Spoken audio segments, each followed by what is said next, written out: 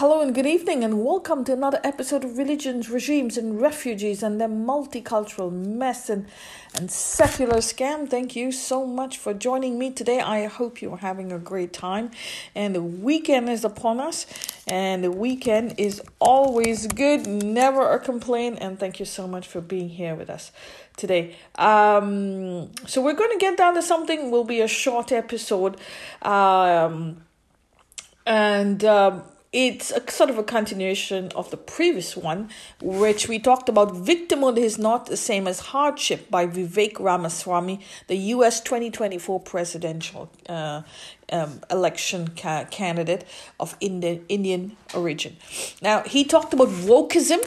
Okay, he talked about victimhood and how this woke mentality, this disease called woke, is spreading and is and eating us from the inside, but we are rising up above it, and there is enough of talent to rise up above this and shut this down. We need to heal. So on the one side, you have this Indian American who is all gutsy, go ahead, loyal to his country. He's brought up in the United States. He may have Indian roots. He's Hindu, but he's brought up in the United States and loyal to his country. It's about joining his country together. What makes it unique, the unity and the diversity, celebrating that diversity, but also celebrating American ideals. It's healing from the inside, and I read his speech yesterday. Empowerment, not division on the basis of identity. A pursuit of justice, equality, and fraternity, and that's what the Americans were, and that's what the America he swore allegiance to, and how he is so for it. He's all American. You won't hear him talking against America outside his country, and he's all about joining, rising above the status quo and joining the dots, not allowing China to interfere through free market capitalist economies, not allowing China to infringe upon it. Upon its institutions and buy them out to destroy America from the inside. And that is the Vivek Ramaswamy I've been listening to, and I gave you a hint of yesterday. On the other hand, we have an absolute woke, fake woke. Now, if I would say real woke, it's a different question. The fake woke guy who's never done anything in his life. Never done anything in his life. He's not accomplished anything in his life except use his family name and jibe about politics, which he's not been very successful. Fine, you don't have to be successful in everything you do, but all he does is bash this country. And he doesn't bash the country, he bashes the government, which he's in opposition to, and he uses that as a place to bash the country. So like everything else, he goes abroad, allies with people who want to destroy the democracy of India, bring down the democratic institutions, but then blame it on the current Indian Prime Minister, Mr. Modi. That is not acceptable. So you're going there, you're talking about Indian institutions. Why? You're talking about the Indian government. Why? Because you're not in power. You're in opposition. When the Congress were in power, what were they doing? They were not doing anything, and they were spitting on the opposition. They're trying to show that they're better than, holier than, and they were going about their work, but they were not even doing the work. Our roads network was horrendous, full of potholes and nothing to talk about. Our rail network was coming to an end. We had to rehaul it. The education system was in the garbage bin. Infrastructure was in the garbage bin. Medical health sector, we are some of the lowest in Asia. Our socialist system was based on bakshish and license raj. What were they doing for 60 of the 75 years? What? And they have nothing to show for it except corruption. Now, they lose power. Instead of introspecting, they do absolutely nothing. They sit on their high horse and blame the BJP. Fine. Not a problem.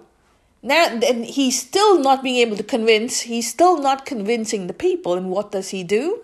He goes and allies with foreign entities, and all he does is bring India down. All he does is bring India down. It's a negative rhetoric, and he has nothing positive to say, because they are not getting the credit for all the hard work that the current government is doing. All the hard work, and they're not getting the credit. They cannot stand not getting the credit, because they are such supremacist people that they think that they are the truth, the way, the life, and only their point of view is worth 2 cents. So you're never going to have everything fine and dandy on this planet, neither in your country, because we're cyclic. We go up, we come down, we're currents and waves. And if you don't understand that, there's no use. The earth is not flat. But for a socialist, brainwashed relic of Abrahamic empires, the earth is flat. And it's us versus them, him versus you, heaven versus hell, God versus the devil, rich versus poor. It's always versus the bad, the demons versus the saints, always that. And you have to show your victimhood. And you have to show the big bad power on the other side that's crushing you, and you are fighting this battle. It's like a Hindi movie. It's a non-stop Hindi movie. And you cannot even undo it, because it's so ingrained in their head. And if they don't get your point of view, if they don't get the credit, if someone else shows them another way, they will not learn from the other way. They will bring the other way down to install their own backward flat earth mentality. And this is what they're doing now. Now, you have Rahul Gandhi gone to the other side of the United Kingdom, a country which his family and his family business of the Indian National Congress, who they practically own, if not control, have brainwashed us to despise for the last 75 years. Their control of the media and the academia by the Indian National Congress have made certain to indoctrinate into our heads that the British are bad. The West is bad. The British stole 47 trillion from us. Not that we've ever seen 47 trillion in our lives, but according to them, they sold 47. They took 47 trillion. It is ridiculous, but all the same, this is what they've said. Now he doesn't have power. They've lost power, and they're not gaining power back anytime soon. They're so scared that they don't have power that he's going and allying with foreign entities who not only want to destroy Narendra Modi, but they want to destroy the same democratic system which he accuses Narendra Modi of belittling. So the BBC, George Soros, the Pakistani ISI, the Muslim Brotherhood, the Socialist Marxists in the Democratic Party of America, the liberals in Trudeau in Canada, the Khalistani movement through the back door, because they support the Muslim Brotherhood and the Muslim Brotherhood supports the Khalistani. So they will sleep with the worst of enemies who they have fought themselves, but in order to go back to power, they will have temporary friends. And then they call minorities. What minorities? The only minority in this world is actually in India is the Hindus, because the Islamic minority in India and the Christian minority are still attached to and protected by the world Islamic groups, the Ummah, and the Christian groups. Okay, so if they all across the world are using their power on the inside to suffocate, to back the so-called minorities which are screaming helter skelter, no one's helping the Hindus. So who's the real minority here? The Hindus or these fabricated minorities who are relics of empires? But yet, to show that they're poor little victims, Rahul Gandhi has to go the other side And he has he shaved his beard. Right? He didn't go with his ragtag beard from his Bharat Jodo Yatra, which for us, he gives us the crap. And for them, he shows that he's very trimmed down, proper person, and he's worth the while, but he only has to despise India all the time. He has nothing nice to say. So whatever he accused the current Indian government, okay, his political party, his family-run political party, has done exactly the same thing. Okay, so they control the media and the academia. They showed us they controlled Bollywood. They showed us what they wanted to see to suit their political points of view. They changed the constitution in 1976 to suit their political vote bank politics, to change the vote banks because the Hindus were no longer voting for them. They had realized very clearly that the Congress was a bunch of frauds. Literally, they are doing everything. They spied on people. They punished writers, editors. They forced the editors, forced journalists to write positive stories about them. They fabricated our school books. They fabricated history. They lied to us about history. They showed us history which suited their vote bank politics and their vested interests, but they did not show us the facts on the ground and the whole truth. And now, because we know and we don't believe him anymore, especially the fact that they have not delivered on any of their promises, he goes and allies with outside foreign groups to destroy the India on the inside, the same India which apparently his great-grandfather fought for independence. So you fought for independence from the outside world, for political independence on the inside. You've not done anything to bring back the country up. On the contrary, from 333 million, we've gone to 1.4 billion thanks to your non-starting population policies of hum do, hamare do. You've let people have, especially the vote banks, have birth rates of 3 and 4 and 5. But at the same time, you still lost your power because we've realized that this is absolute woke nonsense. Instead of taking a hint from Vivek Ramaswamy, this guy, I don't know what you want to call him anymore, goes to Cambridge, which is the seat of wokeness, literally the seat of wokeness. It really has no value in my book. I mean, it's an old university. It has a great standing, but in reality on the ground, it's absolutely woke. And he goes and spreads his venom there. So when they say British are bad, it was a lie, because the British, the same way as he's going and allying with foreigners to rise up to power on the inside, the British allied with the descendant of the Mughal Empire and the descendants of the Mughal Empire, who were fighting among themselves after the empire came down in 1707 with the death of Aurangzeb. So the Mughal Empire pretty much collapses, and the remaining Mughal emperors are just figureheads. Their concubines and their children and their wider family then form sultanates or small states and kingdoms who kept on fighting wars with each other, and because they were too small, they had reduced in size and in power. They allied with Europeans who were trading with them. And the Europeans came, and the Europeans themselves, between the Dutch, the French, the Portuguese, the English, the French themselves, the Europeans themselves were fighting proxy wars, and they allied with the groups on the ground, the Indian groups on the ground. So the Indian groups were fighting their wars, and they sided with the Europeans who were fighting the European proxy wars on the Indian subcontinent.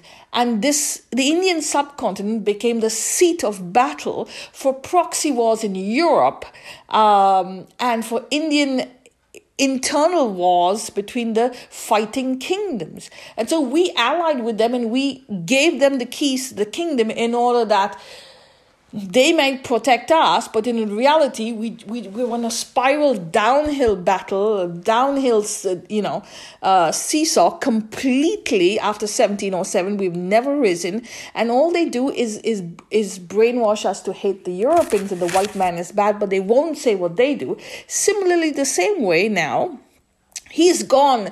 We have not stopped fighting ever since democracy was put in, because democracy is about fighting with your own people. Instead of fighting with outsiders, it's fighting with your own people. And what do we get? Absolutely nothing. Just a worst waste of time fight. So it's no difference when then the political wars of the empires and the sultanates and vassal states during feudal times. Only thing now they're called political parties. So he's allying with them. They want to come back to power, and he will have to give them a part of the share of kingdom, and there goes the Indian subcontinent again. We will be broken up again, thanks to the infighting and the Congress not being able to fight their battles, allying with the same people who they brainwashed us to hate. That is the Indian National Congress. Has done nothing to give us any economic point of view, hasn't given us any political point of view that's worth the while, hasn't invested, even in the states that they control. They have not done anything to further the economics of the state. And they expect us to believe them after all that they have lied to us in the 60 years. They were 55 or 60 years. They were the power, the center. What was worse? That Rahul Gandhi was lecturing us through Cambridge. He knew this was going public. He was lecturing us through Cambridge. He was lecturing the Indian people. As if we don't know, as if we're not able to read. So he's lecturing us on how India is a union of states. And he's trying to make it sound that it's so intellectual that only he understands and only he knows what it is, and he and his Cambridge education, because he cannot do anything else. He's lecturing us from there what a union of states is and how it means for the Constitution, that we as currents and waves are not able to balance that status quo. He has to give us a lecture on that, and that's why he needs to be the prime minister in the eventuality of the country, which he cannot do at all. He doesn't have the gift of the gab, he doesn't have the intelligence, and he's made us, dumb and dumber, and he and his parties made us dumb and dumber because they believe in the flat earth theory, that us versus them, heaven versus hell, the rich versus the poor, the minorities versus the majority. That is their woke, socialist, secular garbage religion, which they've stuffed down our throats and which we're spitting back out. So let's go to what he said. He said that India is a union of states. So what does the preamble of the Constitution say? We, the people of India, having solemnly resolved to constitute India into a sovereign, socialist, secular, democratic republic and secure to all its citizens justice, social, economic and political liberty of thought, expression, belief, faith and worship, equality of status and of opportunity, and to promote among them fraternity, assuring the dignity and the individual of the individual and the unity and integrity of the nation. Okay, so it does say nation here. The unity and integrity of the nation. It does say nation. And this was moved into Constituent Assembly by Jawaharlal Nehru on the 13th of December 1946 and accepted on the 22nd of January 1947 and adopted by the Constituent Assembly on 26 November 1949, came into force on the 26th of January 1950. In this, the first part of the Constitution, it says, Part 1, the Union and its territory. India, that is Bharat, shall be a union of states. The states and the territories thereof shall be specified in the first schedule. The territory of India shall comprise the territory of states, the union territories specified in the first schedule, and such other territories as may be acquired. Parliament, point number 2, Parliament may by law admit into the union or establish new states of such terms and conditions or as it thinks fit. So he was talking about India, that is Bharat, is a union of states. Okay, and there has to be a constant discussion between states, as if we did not know that, as if we were not having discussions, as if he invented the wheel. Really, did he invent the wheel? Did he invent anything? Did we not know? Did we not know that as a human being that we have to have discussions, we talk, we negotiate? Did we not know that the center has to talk with the states? Because they didn't talk when they just controlled the states and put their stamp on the state and decided this is what we're going to do, and this is what you're going to follow. The Congress controlled the media and the academia. Disgusting people, absolute bloody liars, and they've made us liars, and we have to swallow their slime.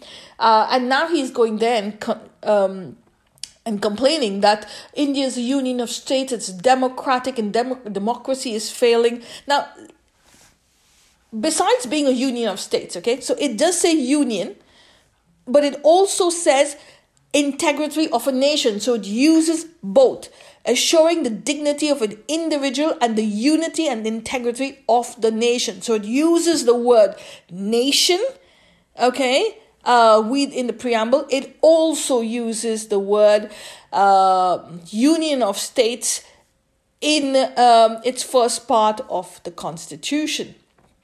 Now, it doesn't matter whether you have nation on the top, you have sovereignty on the top, you have union of states. The bottom line is that we are a country, we are a sovereign country. Whatever the label on the top, we have a center and we have states. The way the wheel turns, the center controls, balances all the states, just like a wheel on a cycle. You have the center of the wheel and it's connected to your pedals and your chains, and in the front wheel and the back wheel, and those chains balances and rolls and balances the wheels, and the spokes of the wheels are the different states, and you roll in conjunction and alignment. The moment one spoke is broken, you can't have any alignment. So all the spokes have to be correctly aligned, connected, and the wheel moves forward. And it's a continuous negotiation, balance of this wheel. That means the states that form the wheel in order to go forward. If you don't, you will fall down, you will stall. But whatever you call that wheel, whether you call it a green wheel, a yellow wheel, a wheel with spokes, you invent a name for it, it's still a wheel. So are you going to argue on the basis of what it's called, or how we can run it better? What are the mistakes we made? What are the mistakes they made as a political party? Why a new generation of Indians does not want to vote for them liars? That is the Indian National Marxist Congress, starting with Nehru, who was sleeping with the Governor General's wife, that is Edwina Mountbatten, was having an affair with her, and that's why the Indian Constitution is more European than Indian. It does not give anything to the soul of our Vedic civilization, but through the back door and his affairs with Edwina Mountbatten, he got in a foreign constitution to define who we are as a Vedic nation, because they are ashamed of our Vedic heritage. This is the Gandhi Congress family that has a colonial hangover, has destroyed us more than the British. Long and short of the story. And he's trying to give us a lecture through Cambridge, which didn't do a very good job with him, because apparently he hasn't gone anywhere. And he's trying to give us a lecture of what India is. It's a union of states, and we have to, we know that. And after 75 years of independence, so-called fake independence, run by the feudalistic Gandhi family that thinks, that talks big, gives out words and phrases and classical English dialogue and with great English colleges to show that they are such great people. They've got a colonial hangover. They still think in colonial times, but they expect us to follow suit in them, even though they continuously remind us that they gain independence. So if you've gained independence from the British, why are you going to run back at them and trying to prove that your English language, your interpretation of a piece of paper or some laws is superior to the others, and the others can't read it? Whatever it's called, nation, sovereignty, union of states, it's a wheel, and the wheel works the same way as any other wheel. We know that. Get over it.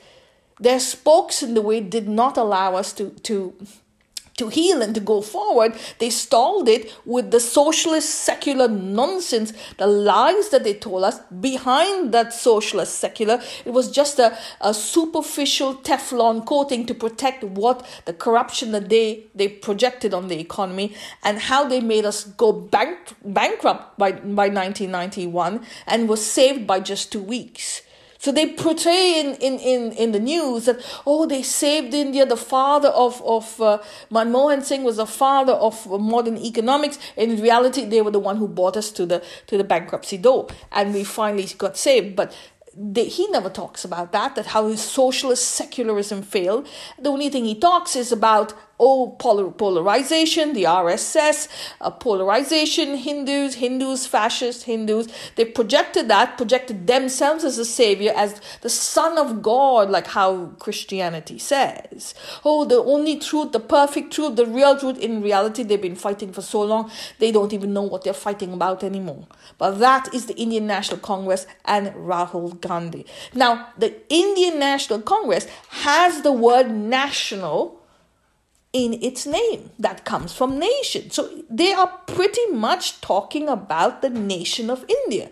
So you're going to Cambridge at one side, and you're trying to complain that it's a union of states and the democracy has failed, and the current government has to show us, you're poor little victim. And then you've got Indian National Congress, the word nation in your name. And you served us nationalism on a plate, on a silver platter, for 70 years or 60 years, and they still do, telling us the nation of India, we're a nation, our nation, the Indian National Congress. So they sold us the concept of nation, they sold us the concept of nationalism. But now, because they're not winning, all of a sudden, it doesn't work. They're Hindu nationalists, they're Muslim nationalists, they're this nationalist, Hindu terror. Why is the divide and role being played, or you don't know what democracy is? Just because you have a voice doesn't mean you're going to get what you want in a democracy, because all spokes of the wheel cannot be on the top at the same time, because we're a wheel. We're not a flat earth.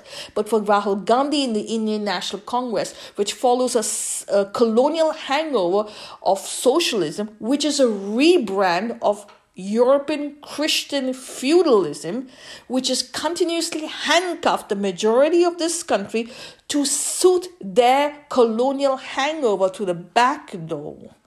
For him, going back to his colonial masters, it must have been a hard-on. He must have had an orgasm, because he can't stand us, he can't stand the Hindus, he can't stand Hindustan. He will never call it Hindustan, it's India, and he's brainwashed for that. But that brainwashing has gone off, and that is the problem. But he will not introspect. They have never introspected from the time Jinnah left.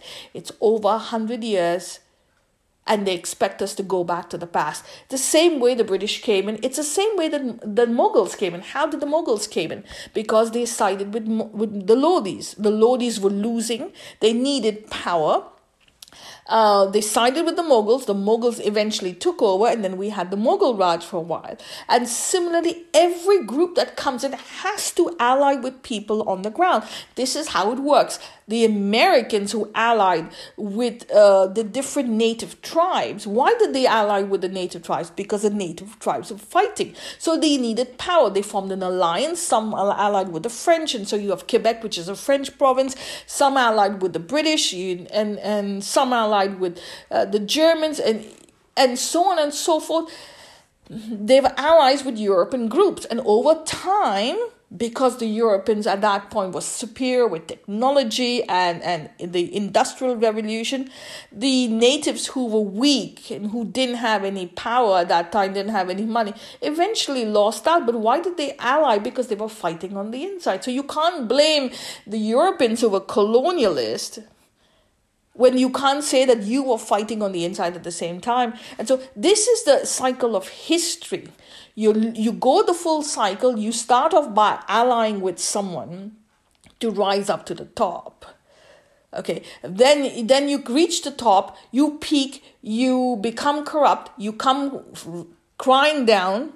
Okay, you come crying down, and when you come crying down, instead of acknowledging what the problem is, you ally with another group to stay in power. But you've come the whole circle, and people know that you're a crap. The people know what you've done. You can't go back. The current cannot say, well, I produced the wave. It's not right. I want the wave back. You can't. You have to go forward. You have to come down. And unless you introspect and don't tell us and take your responsibility, you're not going to come back again. But this is the fault of the left. The left are such woke junk. And in this disease of wokeness, it's incredible. But I want to leave you with something that's important. I was listening to Benjamin Netanyahu. Whether you like the man or you do not like the man, he has been the longest serving prime minister of Israel, whose country started in turmoil like India in 1948. 1 year later, Israel is one of the top nations of the world, where you have India has come up now the last 10 years through Modi and his alliance with different groups and his investment in the future, in education, in infrastructure, in technology. That is the future which the socialists refuse to have. So I was looking at listening to an interview with Netanyahu, and this is what he said for a book he wrote and why he wrote it and how he came to power. He says, when the Jews, in the early 20th century, he said, what the Jews lacked the most was power. And he says, unless you have power, you will not survive. So Jews were the wandering Jews. They never had their state because they had lost their state in 135 AD through the Romans. They never got it back, so they were spread out all over the world. So unless you have power, you will not survive, he says. Not only for the Jews, but for the world, period. If you don't have any power, you're not going to survive. So you have to state your own, stake claim to your own, and rise up to power. You need power in order to survive. The ability to have an army was foreseen, the ability to have land, the necessity to have land and power was foreseen by the ancestors of the people of the time, the industrialists and the big banks of the time, the Jews of the time in Europe, which was the golden age of soft power and European, excellence. Vienna and the age of soft power, it was amazing. So how to increase your power is by getting more power, by not only turning to the Jews all over the world, but also the Gentiles. Now, Gentiles, for those who don't understand, is the Jewish word, the Hebrew word, the ancient Hebrew word for infidels, people who are not Jewish. So Muslims call people who are not Muslim infidels or kufar or najas. Christianity calls them pagans.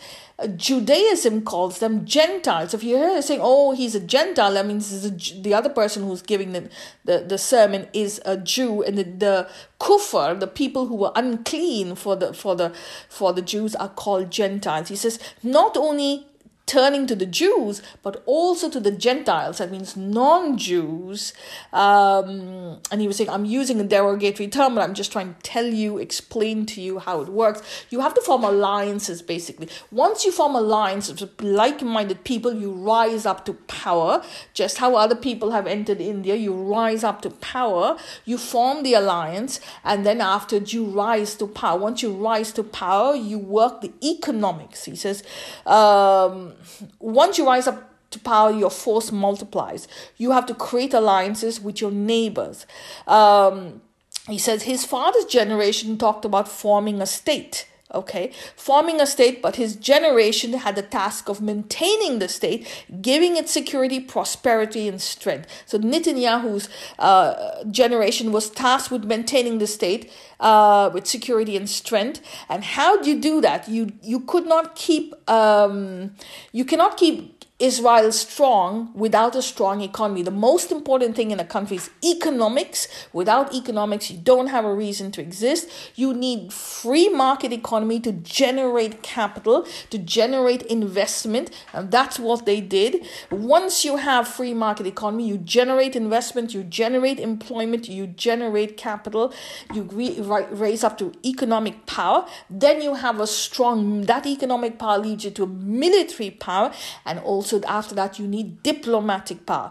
So only way to survive is power to create more power and to remain and to defend yourself from the inside. But for that you need economics. Your economics is your bread and butter, and that comes from free market economy by generating employment, capital, investment, which is what India never did.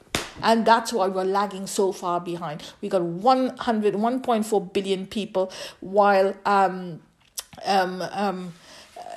1946 we had 333 million. So that is the mistake the socialists did in India. They were absolutely corrupt. They didn't care about it.